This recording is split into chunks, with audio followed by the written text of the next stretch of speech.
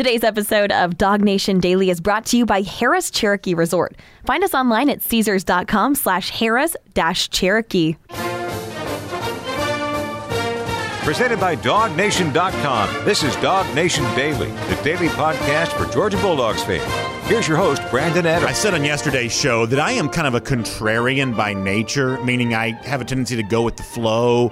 I should say go against the flow of what most people are kind of thinking and doing. And that's not one of those things that I do intentionally to try to be different, to try to get a bunch of attention. I don't think that's the case. I mean, this is true in my normal life. You know, this is true just even when I'm away from doing this show. I just have a tendency to see the world differently than other people, or maybe better said, I have a tendency to seek out a viewpoint on the world that's just different than other people. I just have a tendency to believe that if everybody's going one way, then there is a very good chance the most likely truth is going back in the other direction, different than what the masses are thinking. That's just the way my brain works. Sometimes that may be for the good, sometimes it may be for the bad, but as I said, I am a contrarian by nature, and here's how that kind of shows up when it comes to Georgia football.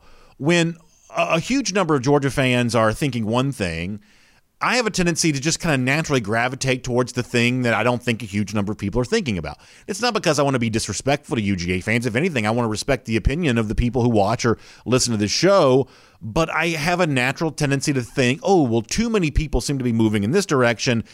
Let's pay very close attention to the thing that's not getting looked at enough. And I'll give you a specific example of how that shows up. Right now, there's a lot of energy amongst Georgia fans about a handful of running backs in the Georgia roster. Guys like Kenny McIntosh, who spoke to the media yesterday. You can check out the full video of that on the Dog Nation YouTube page. Find out what McIntosh had to say about himself and his teammates. Kendall Milton is another one who's been incredibly popular amongst Georgia fans, even going back to the time when he was junior in high school, before he even became a UGA commit. This is a guy that Georgia fans really wanted. And listen, I have no reason to argue against Milton nor McIntosh or any of these guys having a big-time breakout season. I got no reason to do that whatsoever. I think both Milton and McIntosh could have fine years. I'd say the same thing about Daijun Edwards if he gets his chance, or James Cook, depending on how he's used. I could say all of that. But when I find a large number of Georgia fans who are gravitating towards Milton or gravitating towards McIntosh, I have a natural curiosity to kind of move to the person that I don't think is getting talked about quite as much. And in this particular case, I think it's Georgia running back Zamir White. Now, it is interesting to me that if White is maybe being under-discussed amongst Georgia fans right now, their fixation seems to be more towards guys like Milton and McIntosh, and possibly with good reason. In the national corridors, there is still a lot more attention seemingly being paid to Zamir White. For instance, we talked about the ESPN list yesterday of top 100 players in college football, and maybe to some, somewhat surprisingly, Georgia running back Zamir White showed up on that list. If memory serves, I believe he was number 90. I don't have the full list in front of me, but in the write-up for ESPN about White, there was a sentence in that piece that really stuck out to me, and I've thought about this a good number of times, even though that the inclusion of White in a list like top 100 players in the sport is complimentary. The way in which ESPN wrote this up, I think, would maybe give you a little bit of pause. Can we show this on the screen for a moment, what ESPN said about Zamir White?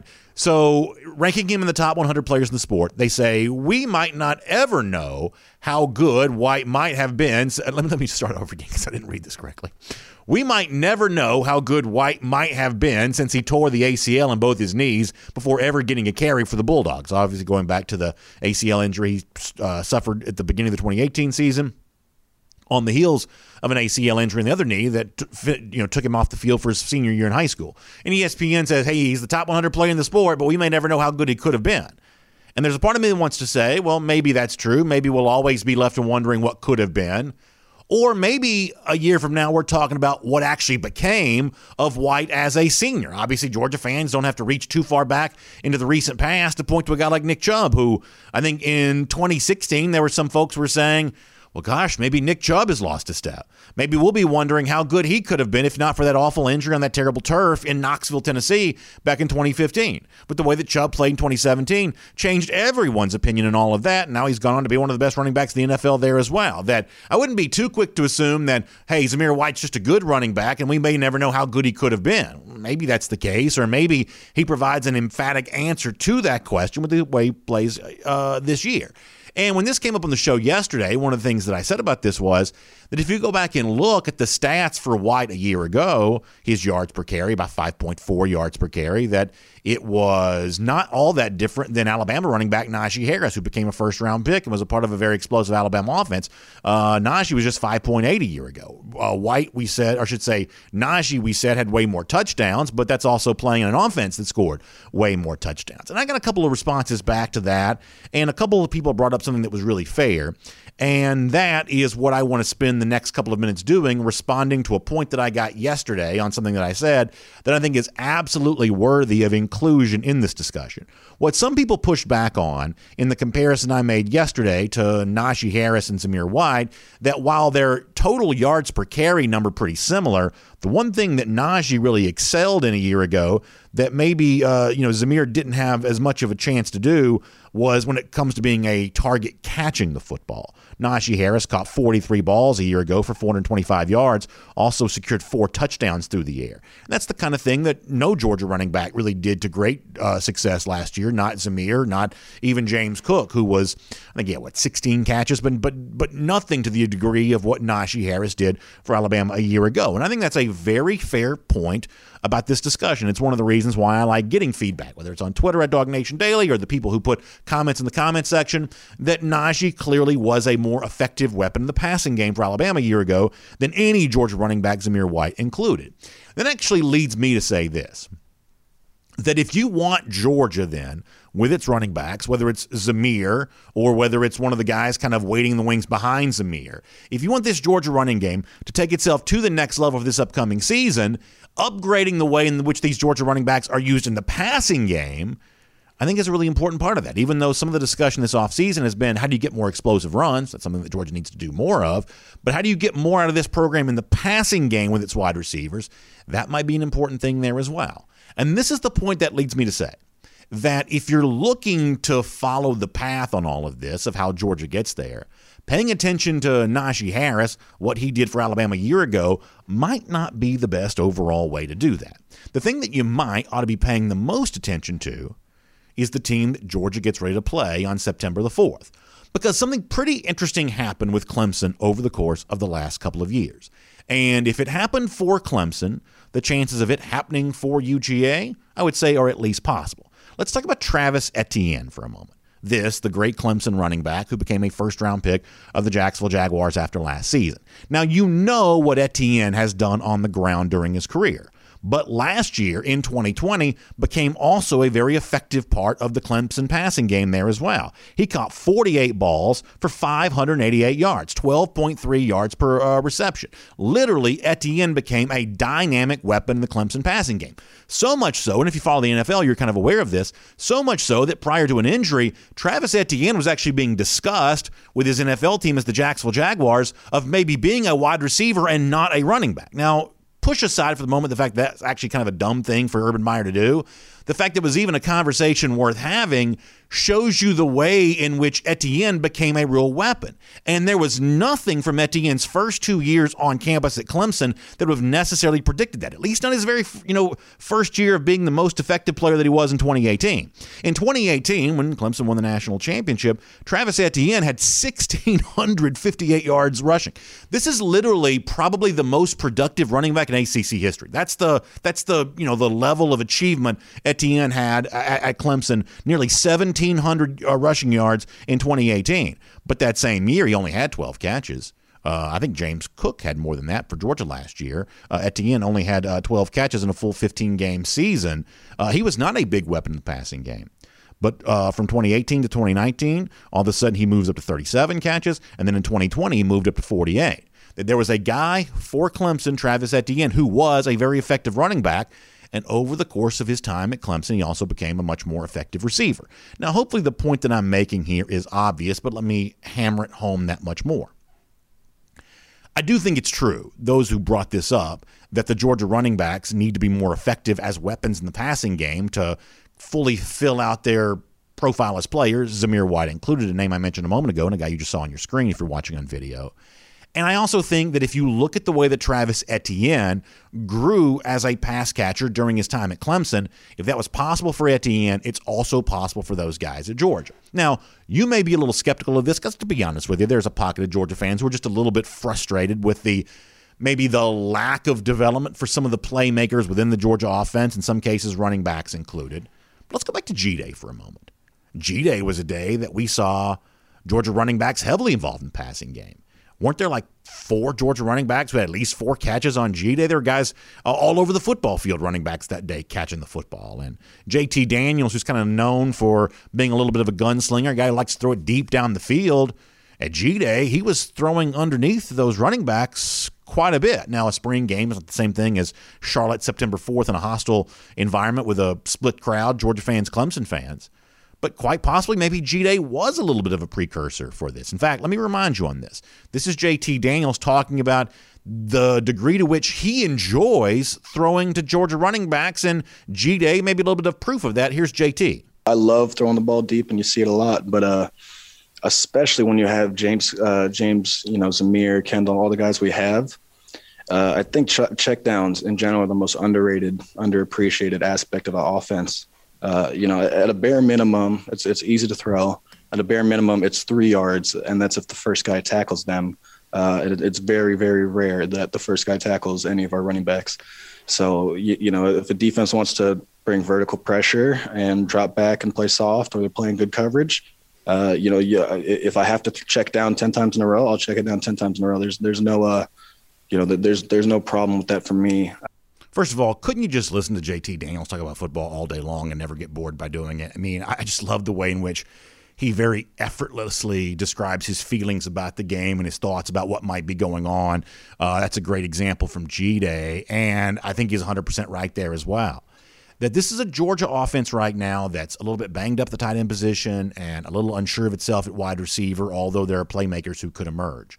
The most trusted, proven position group on this roster, and you expect this to be true for a program that calls itself RBU, the most trusted, proven position group on this offensive roster right now is the running back position. And in a game like Clemson, where there are going to be some points scored, you're going to have to match what Clemson does offensively in order to keep up in the game, maybe even matching what they've done schematically is also the right thing to do there as well.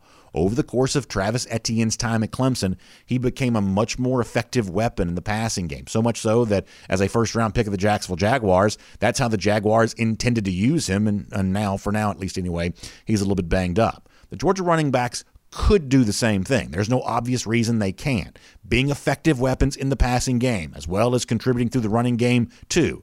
That's one of the things that could make Georgia look like the recent playoff teams, including the team that seems to be there every year, Clemson. It could also be a recipe for victory on September 4th as well.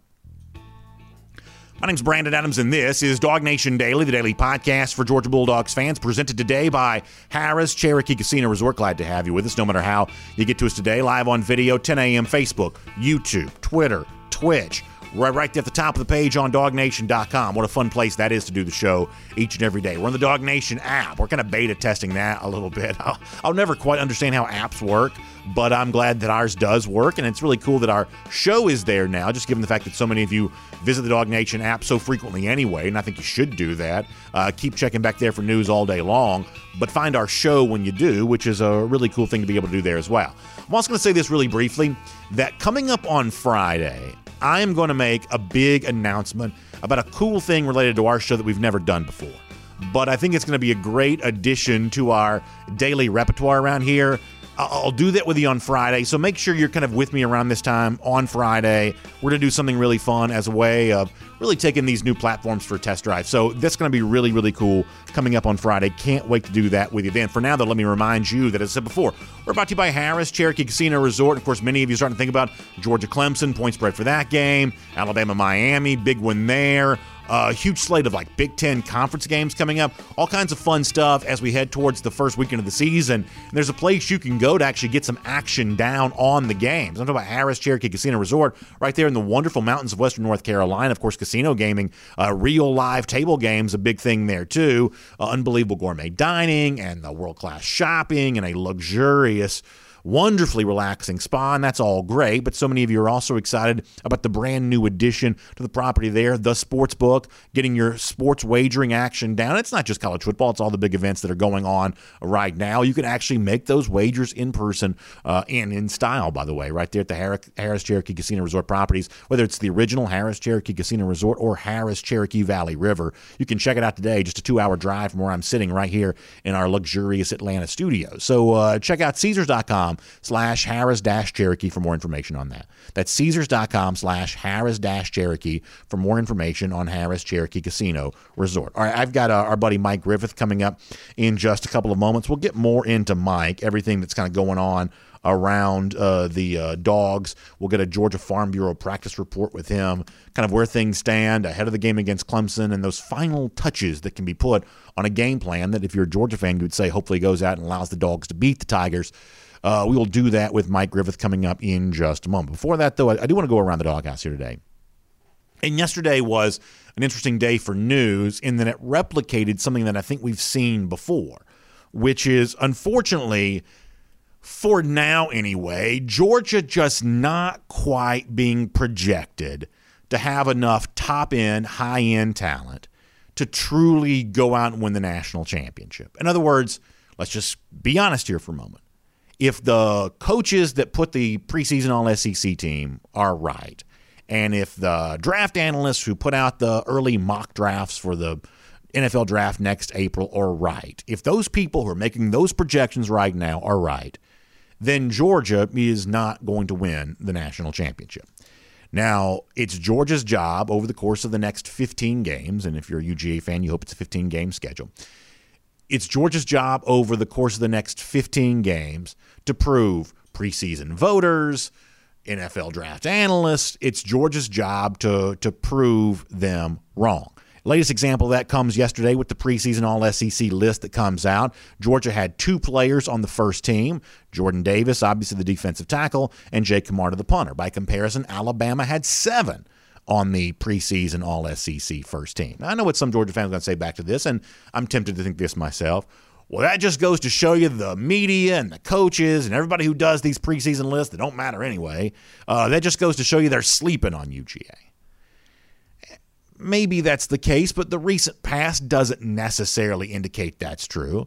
Georgia's had about 3 players on the postseason All-SEC list, I'm talking about the first team anyway, for like the last 3 years. There was 1 year in the last 3 that Georgia had 4. The other 2 years, the last 3 years, Georgia's had 3 players on the first team All-SEC list.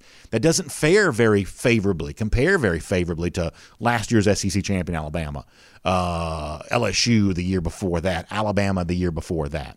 So I would suggest here that we can't just chalk all this up to, well, that just goes to show you the media and the folks who fill this stuff out, whatever, SIDs filling this out for the coaches, they're all just sleeping on UGA.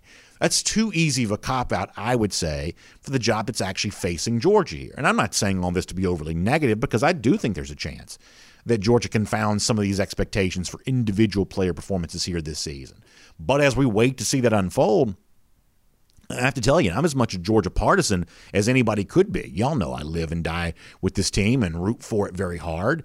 And even with that being said, I actually don't have a problem with whether it be coaches in this case, or in some cases it's going to be media, in some cases it's going to be a huge collection of media, people voting together, in some cases it's just going to be one guy who has a big following filling out his opinion. I don't have a problem with what seems to be the subliminal message towards Georgia right now of, we're going to ask you to prove it. We're going to make you an underdog against Clemson and ask you to go out there and prove that. We're going to make you an underdog to Alabama in terms of winning the SEC and make you go out there and prove it. I mean, the thing that truly hangs over Georgia's head is not the 1980. It's been 41 years, since, or however many years it's been now, since Georgia won a national championship. That's distant memory. The players that play on this team weren't even born for most of the years that made up that drought. We as fans, some of us have lived through it, but the team itself, that's not something they think about very much. The thing that really hangs over Georgia like a cloud a bit is not the drought since 1980. It's the last 3 years where Georgia started the preseason ranking way up here and finished, in that postseason ranking just a little bit below that. The last 3 years, 2018, 2019, 2020, since Georgia made the playoff in college football playoff in 2017, the 3 years since then, Georgia finished the season ranked lower than it started based on the preseason polls. That's the thing that Georgia kind of has hanging over it right now. That's the thing that somewhat, subliminally, some of the people who fill out this stuff are saying, can you go out there and can you prove us wrong on that? Can you prove that you're better than that? So that's kind of what Georgia has facing it for this upcoming season. Now, the good news is, while there are only 2 names on the first-team All-SEC list, JT Daniels, Zamir White, and George Pickens are second-team guys. Pickens obviously a little bit banged up. Jamari Salyer is as well. Jermaine Burton's a third-team guy. Trayvon Walker's a third-team guy. Nakobe Dean's a third-team guy. There are plenty of players that can work their way up to the first team by the end of the season. But let's not sugarcoat this. If Georgia's going to achieve as a team its end-of-season goals, big-time, star-turn performances from some of the individual names that I just mentioned are a prerequisite for making that happen. And that is Around the Doghouse here today on Dog Nation Daily, presented by Harris Cherokee Casino Resort. We'll get Mike Griffith's thoughts on this coming up. We will also, later on, before we're done, I believe that there was a 5-star recruit yesterday that trolled Florida a little bit. Now, I don't know as of yet if there's enough to say this is good news for UGA, but anytime that Florida fans are angry, I'm always a little bit happy, and many of you feel the same way. So I will give you a reason to feel that way, and we'll figure out what it all means coming up. So that's later on. But for now, let's get serious and take care of some important business. The final days of practice before Georgia moves into a true game week against Clemson set for September 4th, and what it's going to take to beat the Tigers there in Charlotte. Let's do all of that with a Georgia Farm Bureau practice report with our buddy Mike Griffith right now. From Athens and across the SEC or wherever the recruiting trail may lead, here's a DogNation.com insider. Lots to talk to Mike Griffith about here today. It's all brought to you by our friends at the Georgia Farm Bureau as the Dogs get ready for Clemson. And, Mike, I've said this a couple of times now that, this is the thing that fans crave, right? The kind of game that, has some mystery, some intrigue to it. There have been too many games in recent years for Georgia because Georgia's been so good where, hey, maybe the outcome was predetermined and it was simply, how pretty is Georgia going to look? How bad are they going to beat their opponent? That's kind of a setup for failure a little bit in terms of the standard by which you're judged. With a team like Clemson, who's been in the playoff now seemingly, every year since 2015, the mystery and the intrigue is who pulls it out, who wins it, who makes the big play to get it done. And I just get the sense that Georgia fans are approaching a fever pitch about their excitement for the game, and I'm sure you're seeing much the same way from the UGA fans you get a chance to speak to each and every day. Oh, no doubt about it. Yeah, I mean, it's exciting. There's a lot of unknowns. Clemson, major reload mode after losing a number 1 overall pick in the draft at quarterback and first-round running back. Their offensive line, it had some issues. They've got questions at center as well. They've got a star in Justin Ross returning. To what extent, we don't know. In Georgia with a major overload in the secondary, you're 7 guys down from a year ago, 5 guys in the NFL, and one of your impact, really 2 of the 3 impact signees you got aren't going to play. Tyke Smith, and I don't think we think Eric Gilbert plays. Even if he would, by some chance, he wouldn't be very effective. So, yeah, this is tough. Both of these teams have a lot of questions. They both have had great success.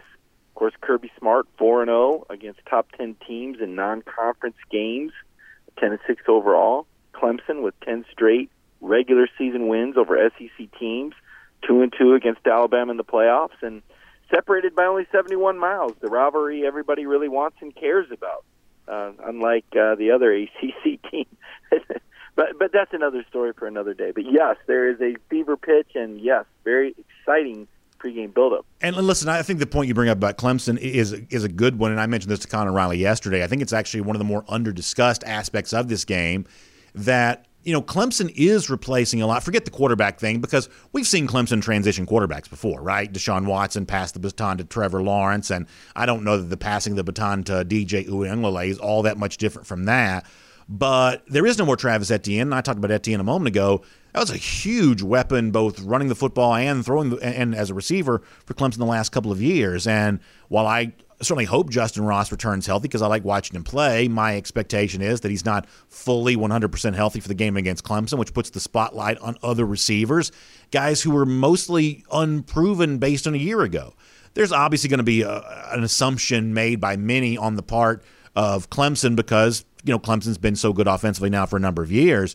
But, man, if you're questioning, new faces and playmaking roles for Georgia, it does seem fair that you would do the same thing for Clemson a bit. Oh, no question. And, DJ is he's 6'5" and 240, and he beat Boston College and lost to Notre Dame. It's hard to know what you're going to get. They have, transitioned to quarterbacks before. I think the big thing, though, when I think about the Clemson quarterback situation is they don't really have a number two they feel good about. It kind of reminds me of the 2019 Georgia team. And, Georgia had to be so careful with Jake Fromm because there really wasn't anyone proven or anyone reliable behind him. So I think that affects your game plan, especially when it's the opening game. I mean, the last thing that either team really wants to do is take a chance with their quarterback. So that's why I don't think it's going to be the high-scoring shootout that maybe it looked like on paper. Until recently we look a little closer at these teams and they show a lot of warts. So I do think there's a lot of factors in this game. I think some favor Georgia, some favor Clemson, and I think that's what makes it so much fun, as you said, Brandon. I want to talk to you about something I brought up a moment ago, whether it be, Zamir, Kendall Milton, who Kenny McIntosh, a lot of Georgia fans are very interested in, or obviously James Cook, who seems more already equipped to be able to do this. You think Georgia throws to running backs more this year? It's something that Clemson has gotten better at over the course of the last couple of seasons. The offense has improved because of it. How much of a weapon in the passing game do you believe Georgia running backs will be this season?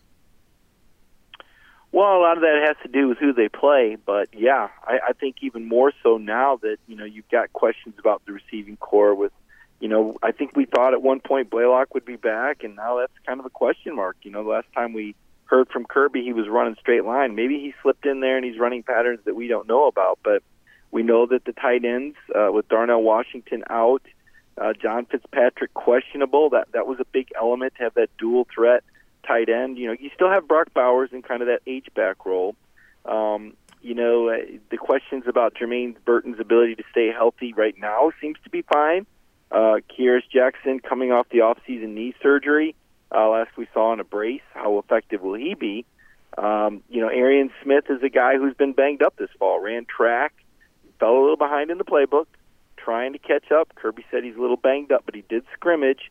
So when you've got those question marks at receiver, ironically enough, I think you feel good at the X with the Donnie Mitchell and Marcus Rosemy-Jack-Saint, but when you talk about unproven, I think we would certainly say they're unproven relative to other receivers that are returning in other places in the country. When you talk about the questions at receiver and now the questions that cropped up at the dual tight end role, I think you have to throw more to your backs. I think maybe you even line James Cook up in the slot. Don't even call him a back. Maybe you have him in the slot and Kendall Milton or Kenny or Zamir in the backfield. So to your point, I think the backs will have to be used more, and I think they have some really capable pass catchers, especially James and Kenny have both proven really effective in that role. And, you brought this up last week briefly, too, and you kind of touched on it right there, too. Speaking as a fan, someone who wants to see Georgia win this game, if I'm sitting in Charlotte 2 Saturdays from now and Georgia is in kind of a two-back look, right? Whether it's, Cook starting off in the backfield and just, going in motion to become a receiver, or if he, starts lined up in that slot. If Cook and another running back are on the field at the same time, Mike, I got to tell you, that's a formation that would get me pretty excited, and I'm guessing it'd get a lot of Georgia fans pretty excited as well. Yeah, I mean, it could be Bowers in the backfield as an H-back motioning out, but the whole concept of a single back and the idea of having James Cook on the field more often, really, I know he's technically a tailback, and I'm sure he'll get some carries, but, he's so much better, so much more dangerous, and he seems to be more comfortable playing on the perimeter, out in space. If you're going between the tackles, I mean, give me Milton or Zamir. You've got the luxury of being able to substitute. Now, at the same token, you don't want to tip your cap to what the play is going to be by who's out there, but I agree with you. I think if we're talking about putting your best players on the field. And Kirby does this a lot, so I don't know why it wouldn't apply to Monken and his skill position players. I mean, why wouldn't you want to get your best skill guys out there? And if your 4 or 5 best skill guys include 2 running backs, so be it. The good news is Monken is a guy incredibly creative. I mean, this guy is really good. The devil is in the detail. And, getting the 5 best guys out there is one thing, but then making sure everybody can execute, that's the second thing. And that's where all this extra time and commitment and focus really comes into play. I mean, JT, like I said, he can fly the jet. He can make all the calls. He can make all the adjustments, but he's got to have the running backs, receivers, and tight ends that can stay up to speed with him. It's not easy, making all these checks at the line. Everybody has to listen and be able to quickly, figure out what their role is going to be when they change plays. I mean, JT might have the computer chip brain, but how quickly does everybody else adjust to the audibles and the changing of the play calls? That was once an issue for Peyton Manning back in the day, is he would change plays so quickly and the rest of the team couldn't keep up with him. And so ultimately they simplified. By the way, he never won a national title or beat Florida. And when Tennessee simplified the next year with Team Martin, they went undefeated. So there's a lot to be said for being able to simplify and execute, but there's also a lot to be said over being complex, provided you can execute. I want to ask you in a moment to close out our conversation about something that I believe kind of hangs over this program as the number one issue standing between it and a national championship, and I want your thoughts on that in a moment. Before that, let me remind folks that you're being a part of our Georgia Farm Bureau practice report right now with Mike Griffith, ear to the ground on everything going on in Athens. Going to get a chance to talk to some Georgia players there yesterday. Always nice to get Mike's insight on all of this, and also nice to see the ways in which Georgia Farm Bureau is supporting all of our communities throughout the state of Georgia, whether it be through the agricultural programs they do. Obviously, I think those of us who are lifelong Georgians are proud of the fact that the state of Georgia puts so much food on so many plates across the country and across the world. This is a great, great state with a great agricultural heritage, and Georgia Farm Bureau supports all that through its agriculture programs, but also through allowing folks to have more affordable home, auto, and life insurance. That's something that Georgia Farm Bureau can do for you there as well. In fact, you can take advantage of that today. Georgia Farm Bureau is always the home team. You can find out for yourself, and you can check them out online. It's gfbinsurance.com. That's gfbinsurance.com, and that'll get you in touch with Georgia Farm Bureau. So, Mike, yesterday, and I think you may know where I'm going with this because I've talked about it certainly plenty, but yesterday was a reminder of something that just comes up a lot. Bama's got like 7 guys in the first team preseason All-SEC. Georgia's got 2. That glass ceiling, if you will, of like 3 first-round pick type guys or first team All-SEC type guys, Georgia's just has had a hard time over the last couple of years breaking through that barrier. Whereas the Alabamas, the LSUs are doing a half dozen of those guys. I think that college football has become a stars game, household name type game. The edge rusher, the quarterback, the playmaking wide receiver, the running back, whomever else. And despite the fact that Georgia is a very deep roster filled with the former elite recruits, cultivating those stars hasn't quite happened to the same degree for UGA as it has for Alabama and LSU. And if Georgia's going to have better end-of-season results, that's got to change over the course of the next 15 games starting on September 4th. What would you say in response to that? I'd say a lot of it's circumstance. George Pickens and Dominic Blaylock are 2 guys that at this stage of their career, had they stayed, we're playing the what-if game, but you're asking what's happened, and I'm telling you. These are guys that going into their 3rd year that would be superstars, and one, if not both, would be first-team All-SEC. Zamir White had the carries and didn't have the results. Nobody looks at him as a first- or second-team SEC back. So he hasn't quite... Well, in fairness, he was a second-team preseason All-SEC back. Well, you're asking me why he's not an All-American or a first team, and because he's not. So if that's DeAndre Swift, he is, right? So he hasn't turned out to be the number 1 running back in the country like we thought when he was recruited. And defensively, I think Tyke Smith did make, maybe if he wasn't injured, I saw where he was ranked in the top 50. I mean, he was an All-American that you got, an impact player, but an injury to him.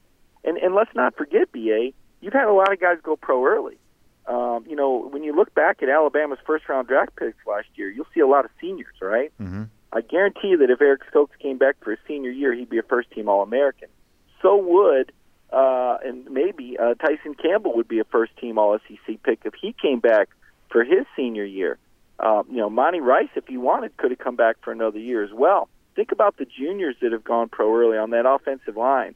Andrew Thomas, Solomon Kinley, Isaiah Wilson. These are guys who would have been first-team All-Americans, but Georgia has a lot of underclassmen that go pro early. And I know you and I have also talked about how good a job Alabama does of convincing those guys to come back for their senior year and improve their draft stock from maybe late first round to early first round or second round to first round.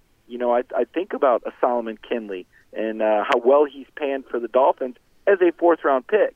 If he comes back, maybe he's a first-round pick, right? I think about, guys, we all wonder what happens if Jake Fromm comes back for his senior year instead of Stetson Bennett. Stetson could beat Alabama for a half in Tuscaloosa last year. What if that's Jake at the controls? Does Georgia win that game? So I think it's a combination of guys that have gone pro early and a combination of guys that have gotten injured. And maybe there is something to be said about guys that, maybe never really lived up to their star rating, and maybe the rating was wrong. Or maybe there's so much competition at Georgia that you can be a 5-star and get beat out by the 4-star behind you. I think we've seen that happen on the offensive line. So at the end of the day, though, despite not having the All-Americans or the number of first-team All-SEC players, we still see Georgia with 5 straight years in the preseason top 5, which tells you about the perception of the program, that it's a great program. It is an annual championship contender with 4 straight top 10 finishes. But I think you do bring up a good point, and I do think it's curious, just like you, that some of these other teams, LSU, Texas A&M, somehow get players rated higher. And part of me wonders this too, Brandon. Who are the media people that they're talking to? Who's voting on this? And then I wonder to myself, has Kirby Smart hurt himself because he can be difficult with the media? Do some coaches get a break because the media likes them more? I hate to think that, but I do wonder about it.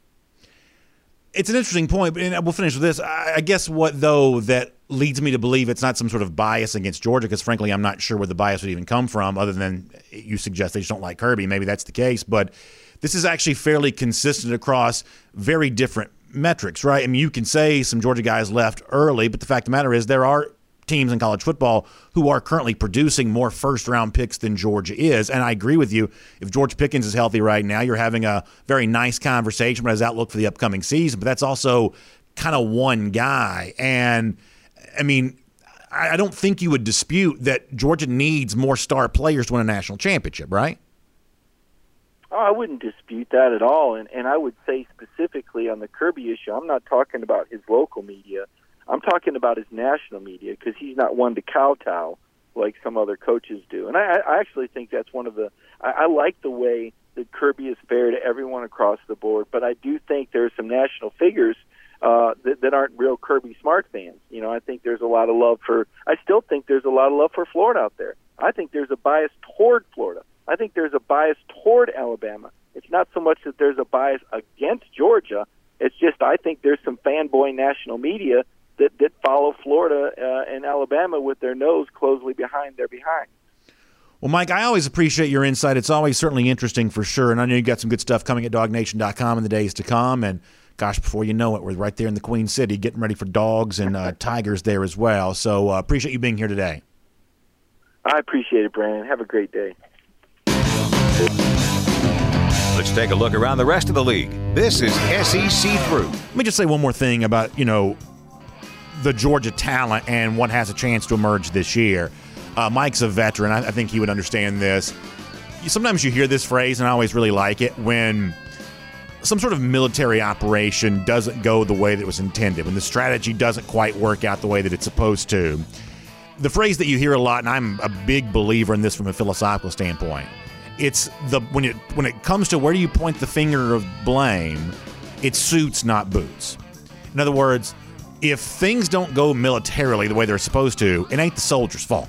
It's the guys who wear the scrambled eggs on their uniform. It's the officers. It's the civilian in control of all of this. It's the suits who take the blame, not the boots. I just think philosophically speaking, it seems like that's almost always true, if not universally always true. And in terms of the more logical place to put the blame, that's where it goes. It goes to the suits, not the boots. And in college football, I think the same kind of thing is true. If and we can bring that music down just a touch if you don't mind. I think when you're looking at, well, what happens when a 5-star doesn't quite pan out? I mean, you can blame the player if you want to, although I think that's somewhat illogical. You can blame the recruiting industry for ranking him as a 5-star, although I think that's passing the buck. I think in college football, the most sensible place to put blame when something doesn't quite go well or go the way that it was predicted to go, once again, I put the blame on the suits, not the boots.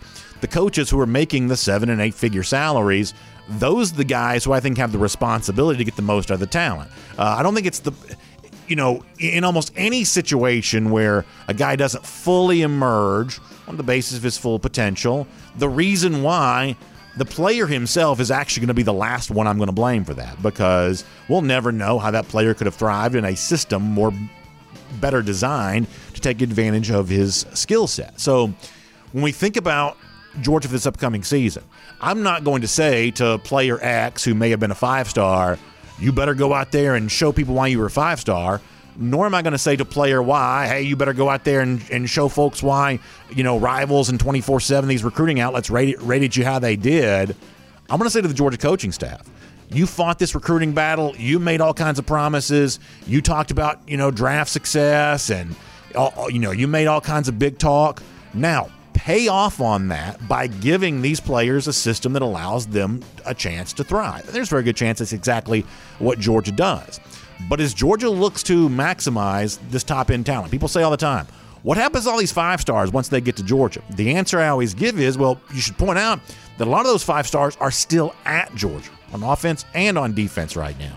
And it's an opportunity for the suits, a.k.a. the Georgia coaching staff, to get the most out of their boots, the players who are under their control and under their leadership. And if that works out the way that it's supposed to, then UGA could very well be on its way to a national championship at the end of this season. Let me quickly give a shout out to my friends at the Finnish Long Drink. Obviously, a lot of you enjoying those final days of summer before you head towards the season.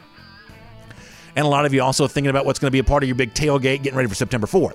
Spoiler alert, I can tell you this, that my friends at the Finnish Long Drink are going to be a big part of that Dog Nation invasion on the bus over to Charlotte. Once we get there for the big Dog Nation invasion tailgate, the Finnish Long Drink, such a perfect pairing to go along with all of this. It's a ready-to-drink cocktail right out of the can. It means it may look like a beer, but it's not. For those of you that love the great taste of a mixed drink, I'm talking about like the citrus flavor of grapefruit with the strong gin liquor kick, you get all of that with the Finnish Long Drink. Some of you also like the Long Drink Strong, the Long Drink Zero, the Long Drink Cranberry, all kinds of varieties for you when it comes to the Finnish Long Drink. Starts in Helsinki, been in the United States for a couple of years, and now it's right here in Georgia. Pretty much anywhere you're looking for it. We get, messages all the time from people who have found the Finnish Long Drink and they're enjoying it. So check out thelongdrink.com for more on that. You can find out where you can pick yourself up some. Thelongdrink.com for a lot more on that. All right, so I've talked a good bit about the preseason All-SEC team now. Let me move off of that topic for a moment, and let me talk about the Alliance just for a moment, because I think we're kind of left to wonder. There was the Alliance announcement yesterday, and to be honest with you, I try to pay attention to the news as closely as I can. I still don't 100% understand all of this, but you did see yesterday the various commissioners from the ACC, the Pac-12, the Big Ten, and to me the most interesting thing is they had their Zoom background coordinated. You saw all three of the conference logos mixed together, so this is at least serious enough that they've created a step and repeat logo that includes all three of the conferences there together, so I guess you can do with that what you will. Here is the one thing I want to say, and I'll try not to be too abstract in bringing this up. I still have a sneaking suspicion this is going to end up not being a great thing for the SEC, even if I can't draw a straight line to how that becomes the case. And most of the pro SEC media, and certainly I would include myself in the kind of the pro SEC media, but most of the pro SEC media seems to think this is all a big joke, and this just goes to show you how futile the attempt to thwart the SEC is. The fact that all these leagues are kind of ganging up together to try to fight against the SEC. Here's the one thing that I'll say in response to this. Think about baseball for a moment. I'll try to make this a very quick analogy. So if you got a right-handed starting pitcher on the mound, you can tell he's getting a little tired, and you know that you've got a good left-handed pinch hitter, well, obviously you think about making that pinch hit situation right there and take advantage of that.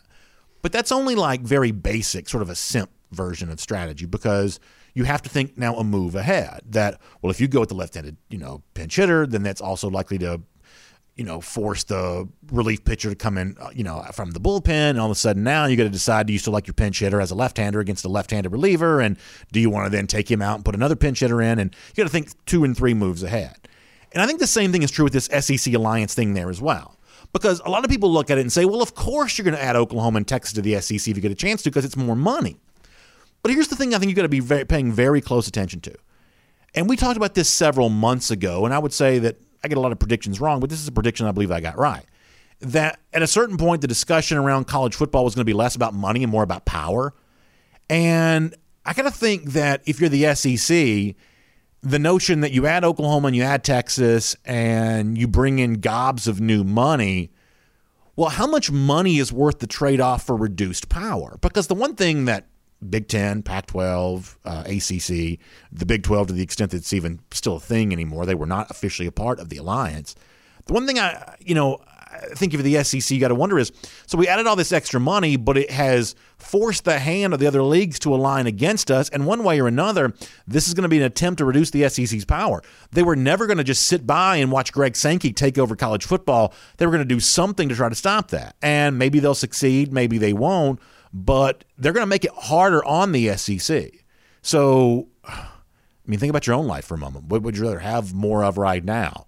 More money, more power. If you've got power, you can use that to get more money, but there are plenty of people with money who can't seem to buy their way into power. Power is more valuable than money.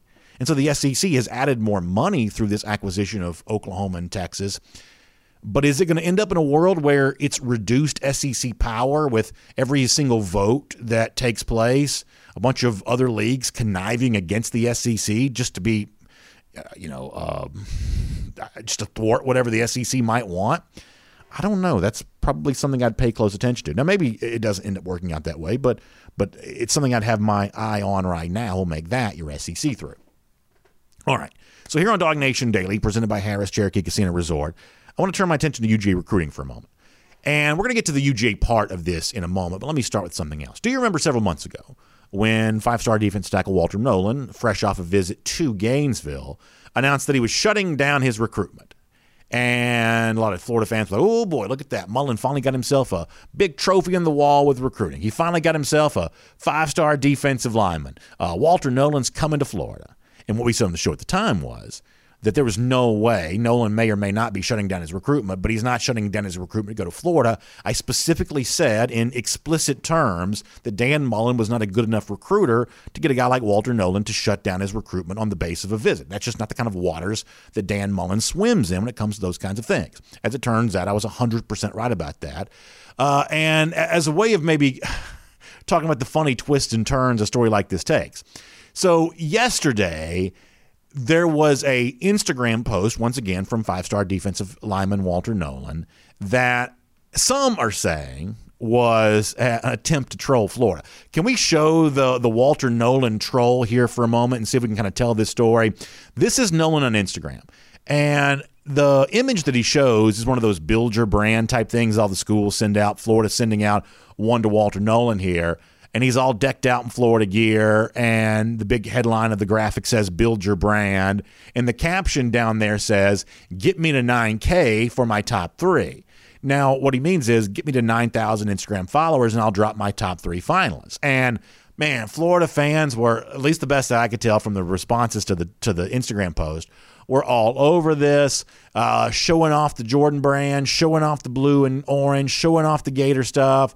Walter Nolan's big into Florida, and he's teasing for his top 3, and Gators fans were super excited about that.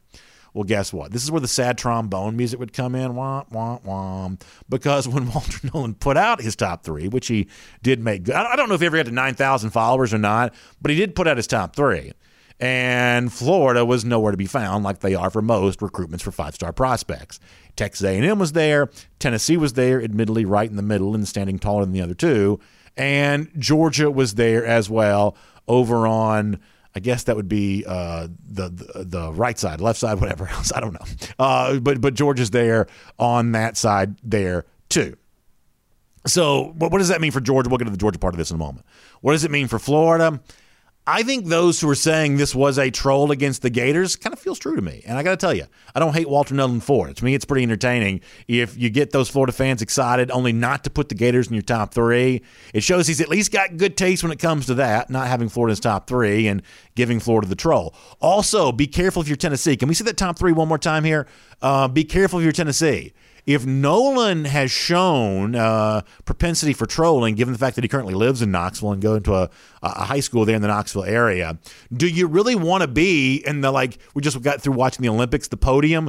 Do you want to be the first place podium person here, standing that much taller over the A&M and the Georgia one, knowing that, Florida just got trolled out of the picture by Walter Nolan? Maybe that makes you feel a little nervous about being right up there at the very top on that, but interesting nonetheless. Now, effort at full disclosure, total honesty here.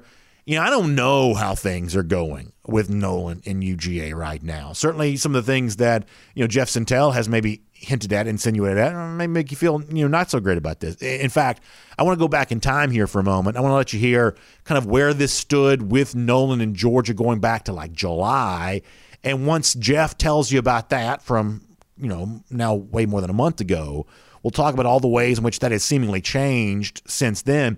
This is Jeff in July talking about what a big pull Walter Nolan would be for UGA. Here's Jeff. It's really a Travis Shaw or Walter Nolan type thing there for the defensive line room at Georgia. The way this year started out with, thoughts of getting a lot of, multiple 5-stars across the front, if Georgia simply ends up with a top 5 prospect and the nation's number 1 defensive tackle in Walter Nolan, I hope folks will realize that's still a pretty good haul coming into the boat. That's a pretty good trophy to go up on the prize for Trey Scott and his recruiting. It took a lot of consternation and a lot of work to get there.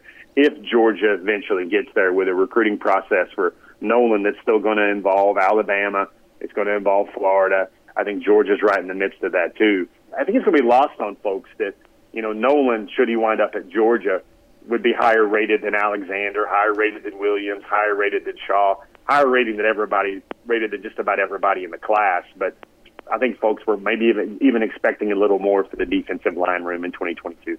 So that gives you an idea. Once again, that was Jeff from July. It shows you how much things have changed with Nolan over the course of that time, right? Like the teams like Alabama and Florida, not a part of the top 3, although at one point in time it seemed like they might be. You mentioned Travis Shaw in that discussion. We now know Shaw, as expected, committed to UNC. So not only do the twists and turns with a guy like Shaw, have they really moved around a bunch. The twists and turns for Georgia have kind of moved around a bunch there as well. Jeff has told us now 2 weeks in a row, being on our show, that maybe Georgia back more in play with a guy like Barry Alexander than you maybe at one point in time thought they would be. We'll follow Jeff's information on that pretty closely in the weeks to come, but that's a 5-star that Georgia now kind of gets back in with that maybe was less involved with 5-6 weeks ago. I think hanging your hat on Nolan's going to always be kind of a hard thing to do because I do think he's somewhat unpredictable. Listen, I think that it's just a tough recruitment, as Jeff said, because he is such a highly rated prospect. But the other good thing is, and if Jeff was sitting here today, I'm sure he would say this, that the other thing that you've seen since that discussion with Jeff right there is slightly different kinds of players, but there's also seemingly an improvement in the status for a guy like Georgia with Mykel Williams, or a status with Georgia and a guy like Kristen Miller and names like that, maybe seemingly more on the radar now than they were at one point in time. At least that's maybe the sense you get putting your ear down to the ground. So as the Nolan thing remains somewhat unpredictable, all kinds of twists and turns, Georgia also more involved with players of a similar caliber there as well. I would be very, very hesitant to want to try to fill out a mock class right now of who I think lands in it from Georgia. And, your guess is as good as mine what Nolan eventually ends up doing, even with the dogs in his top 3. But, once the kind of weirdness of summer wears off, you are left to think that, Georgia's actually still in pretty good position with a few pretty elite names, including position of need there in that defensive line, pass rushing, front 7 type group. That there is still some fun to come there on that. But for now, the news of the day, Walter Nolan drops his top 3, dogs included, along with the Aggies and the Vols. All right, so we're going to wrap things up here today on Dog Nation Daily, presented by Harris Cherokee Casino Resort. And I want to do something kind of special for our Golden Shoe today. Sometimes it's the Gator Hater Roll Call. Sometimes it's something funny. Other days it's something somewhat more serious. I want to give it to Brian Whitehead today because I got a good tweet from Brian. He says, can you give a shout out to on your show today to my buddy Troy and the guys with the Georgia Forestry Commission fighting all over those U.S. Wildfires? And yeah, Brian, I can absolutely do that. And listen, there is nothing that makes me prouder to know, whether it be active duty military personnel, police officers, firemen, guys fighting wildfires with the Forestry Commission, whatever else, people who are doing like the hard work that just makes our society function the way that it's supposed to. The fact they tune in and are a part of what we do here. And for those of you that are friends with those guys, all that. So the least I can do is to give a golden shoe. Thanks so much for help keeping us safe and protecting our wildlife in the process when it comes to all of that. Golden shoe indeed. How about a Gatorhater countdown? 66 days from now. We'll see you tomorrow on Dog Nation Daily, presented by Harrah's Cherokee Casino Resort. And on the podcast, time now for our R.S. Andrews podcast Cool Down. You can, of course, find R.S. Andrews online at rsandrews.com, and they'll get your air conditioning unit tuned back up to factory for specs. Y'all, that matters. It's hot. It's blazing hot, and it's going to be hot for a while. Like some of the hottest time we have is in that month of September, as many of you who've sweated through tailgates know. So don't sweat your way through, a night's sleep or there in your house. Get it tuned back up to factory fresh specs. You'll be really glad you did on all of that. So we'll take some comments both on Twitter at Dog Nation Daily and our comment section at dognation.com. And your interaction with me on our podcast Cool Down is always a lot of fun. By the way, I teased this. We got a new thing coming up on the show on Monday. I'm going to tell you more about that on Friday's show. But that's going to be a fun announcement. We'll get to that there in a moment. Georgia on Tap, who's a good Twitter follow, was mentioning something that we talked about on the show today, that my belief that when it comes to like military stuff, the phrase you hear a lot of times is if a strategic objective isn't accomplished, the blame goes to the suits, not the boots. It's the officers in charge who failed, or the strategic commanders who failed, not the actual soldiers on the ground. And I think that football kind of works the same way, that it's the coaches who get paid millions. It's the players who believe the promises when they choose to come to a school. So when things don't quite work out for that player, I'm going to put the blame on the coach, not the player. And I just think across the board, that's the opinion that makes the most sense. And what Georgia on Tap wrote, this is a very good comparison to this. He says the perfect example of that is Alvin Kamara. Think about Kamara. He was at Tennessee. The Vols program held his talent hostage. No other program had a chance to use that. And what does Kamara do? The moment he gets to the NFL, he becomes one of the best players in the NFL, working for a guy like Sean Payton. Smart offensive mind, Payton clever about how he uses good talent, and someone like Kamara thrives. Was not thriving for the Tennessee program, led by Butch Jones, not doing that. And that is the perfect example of, people have ragged on Kamara and said, oh, this guy's a bust. This guy doesn't want it. This guy's, this, that, and the other, character concerns, whatever other thing people drag up. And then lo and behold, you get him to the NFL, he can't be tackled. And it's not like he suddenly magically became a better player once he got to the highest level of the game. He always had that, and it just took a smart coach to unlock it. What a lot of Georgia fans want is for this to be the kind of program that unlocks that talent while these guys are still in college. I believe it very well may be the case, but if you're looking for why Georgia hasn't broken through and won the national championship yet, guys emerging as what I'll call like star-type players, right? The kind of names that college football fans around the country know, you got to have half dozen of those if you want to win the national championship. Duke writes in to say on the comment section at dognation.com, I've heard a lot of UGA comparisons to Texas A&M and now to Clemson for the upcoming season. Which team do you think bears a closer resemblance to UGA this year? Well, one of the things that makes Georgia and Texas A&M somewhat similar is that much the same way that Georgia hasn't really quite broken through with the elite, high-powered offense, Texas A&M under Jimbo Fisher, even though he's a very sharp offensive mind, they haven't really broken through that way yet either. And what I can't quite tell about Texas A&M is whether or not they even really want to. In other words, you get the impression that Georgia, at least the sense that I get, they do want to score 40 points a game, the way that their arch nemesis like Alabama has, and the way that their East rival Florida did a year ago, and other top college football playoff contenders have in recent years. They just haven't gotten there yet. But nobody really ever hangs Texas A&M out to dry, on the same basis when, statistically speaking, they certainly could. Now, maybe A&M's short tenure on the national stage is the reason why that hasn't happened yet. Let's say that A&M kind of has a similar A&M season to a year ago this year. They finish in the top 5 and they don't make the college football playoff. What they are or not doing offensively, maybe that gets more of attention at that time. They did name Haynes King as their starting quarterback today, and that's expected news, but we'll see, what that means for the productivity of the Aggies on offense.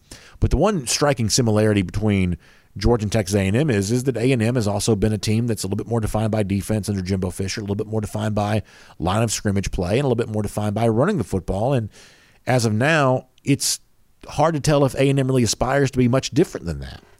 As far as the comparison between Georgia and Clemson, one of the things I talked about on today's show was the way in which Clemson evolved in throwing to running backs, Travis Etienne in particular. That's an evolution I'd like to see Georgia, go through as well. The one huge difference, though, is overall outlook for these two programs is pretty similar. But the one difference between Georgia and Clemson has been the fact that they have had the high-level quarterback play. Trevor Lawrence, one of the best to ever come out of the state of Georgia, obviously became a number 1 overall pick for Clemson. Deshaun Watson, another Georgian, unfortunately. Watson to me is one of the best of my lifetime. The list of quarterbacks in college that I think are better than Deshaun Watson is not very long. And that's obviously a huge difference. And, think about Clemson for a moment. Clemson it recruits at a very highly, elite level now, but for a long time of the Davos winning run, this is like I don't have all the numbers in front of me, but this is like a top 10 class, but it's not like number 1s and 2s, for Clemson over the course of the past 5-6 years, not with regularity.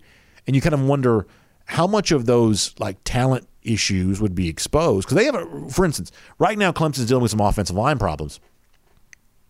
And a lot of those offensive line problems were predicated, if I'm using that word correctly, they were predated by the fact they haven't recruited like great along the offensive line. They went head-to-head for Georgia over Jamari Salyer. They lost. You can think of some head-to-head battles in the offensive line. They've lost, and all of a sudden now they're not quite sure what that offensive line looks like for September 4th. I'm sure it'll be good, but you know what I'm saying. That's not a proven group for them right now, and recruiting misses seem to be connected to all of that.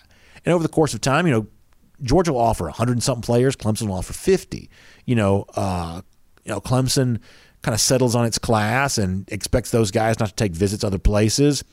Georgia will, not only will they let you visit anywhere you want to, they'll take visitors from any, it's a much more aggressive, much more catch-as-catch-can style for Georgia recruiting. And for Clemson, the more conservative recruiting style has really worked. But I'm left to wonder, well, if they didn't have the college football Hall of Fame level quarterback, all-time great level quarterback like a Deshaun or Trevor Lawrence, would the roster deficiencies created by just a lack of aggression in recruiting, would it show up more frequently? And I'm not quite so sure the answer of that. But that's like the one way in which Georgia and Clemson, I think, are not similar is that Clemson has had the great quarterback. No disrespect to Jake Fromm, who's obviously beloved by Georgia fans. Fromm is not Deshaun Watson, and he's not Trevor Lawrence, and that's not a knock on him to say that. There's just a level of achievement higher than what Fromm obtained while he was at UGA, and Clemson on back-to-back quarterbacks has kind of had that, and now we'll find out if DJ Uiagalelei is also ready to follow that same path. So really good comments. Appreciate you being here for our R.S. Andrews podcast cool down. Find R.S. Andrews online for your air conditioning, heating, plumbing, and electric needs. If your water heater goes out, in many cases, R.S. Andrews can replace it for you the same day. That's a good thing. So find them online, rsandrews.com. Back here tomorrow, Dog Nation Daily, presented by Harrah's Cherokee Casino Resort. We'll look forward to talking to you then, everybody.